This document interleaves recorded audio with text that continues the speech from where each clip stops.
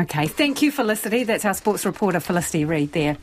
The Piano Man is about to become the first ever international performer to grace the stage at Eden Park.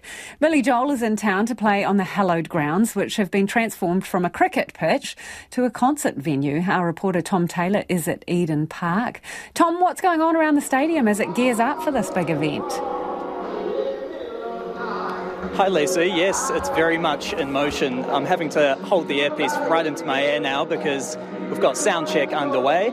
Hearing a few hits from the band already.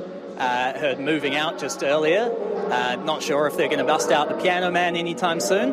But I'm here with the CEO of Eden Park, Nick Sautner. He joins me now. G'day, Nick. How have things been over the last week or so gearing up for this big event? Well, as you can imagine, this is another historic event and moment in Eden Park's 120-year history.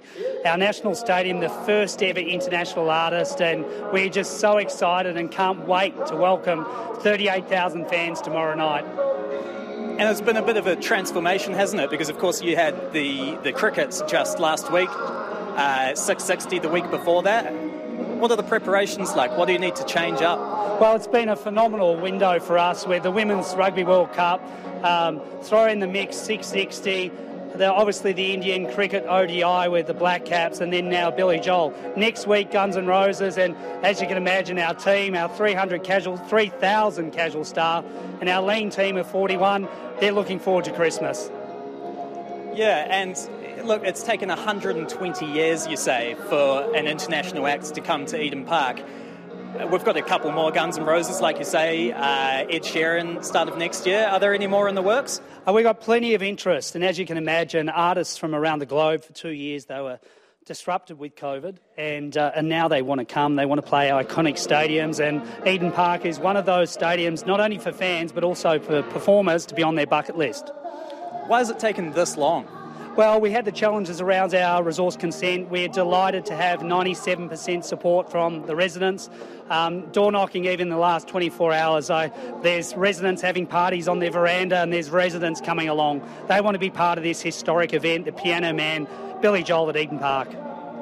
You do hear, and it must be, if there's 97% support, it must be a really vocal minority who sometimes kick up a bit of a fuss about the noise here. How have you been handling that? We want to work with all our residents, and as you can imagine, the cafes, restaurants and bars in the area, the economic benefit that this will deliver, we're talking tens of millions of dollars for Auckland. But after the last 2 years with the challenges with COVID, we want to get people back together and experiencing this coming together as whānau and friends.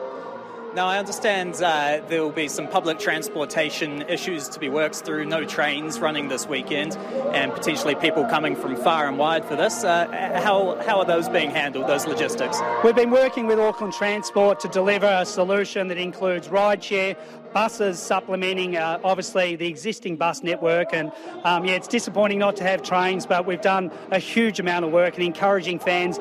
Gates open from 5 o'clock. Just come and be part of the vibe. As you can see outside, we've got a huge catering and food and beverage offer. We want to make sure that our staff are friendly, using their experience to give that fan experience. Now, you're giving it a good plug there, but how many tickets have been sold so far? There's just been a limited number of tickets released. Given it's a first event, first with seats on the field, we wanted to make sure that sight lines were perfect for our fans. So there will be some additional tickets released. So just encouraging people, tickets from $99. He's only doing 2 shows, Melbourne, the MCG and Eden Park in Australasia. So what great Christmas present. We should have promoted it on Black Friday. Now, I understand there's going to be some stage configurations, lighting, maybe some rabbit out of the hat moments that you can't give away. Got to be some element of secrecy for the fans who show up.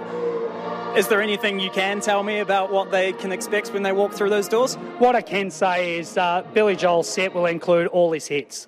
People are coming here to experience an artist that hasn't been in a stadium in New Zealand for over 25 years. So he wants to... He entertains the fans, and we're just so delighted. And talking with the promoter and the management team, so is the band. They want to get on that hallowed turf and perform for the fans. Nick Sautner, thank you so much for having us here today. Hey, Tom, before Nick goes, can you just ask, do you reckon he's got enough Portaloos out there, and how many has he got? Because I'm just looking over his shoulder and wow. Interesting. I actually tallied them up before. By my count, there's about 180 behind us. But Nick, would you have a figure on the number of Portaloos here? That's about right. So that supplements our existing 2,000 across the venue. So that is in addition, obviously, for fans on the field. There's about 14,000 seats on the field. There you have it. Thank you. A lot of Portaloos for a lot of people coming through. Exactly. Thank you, Tom.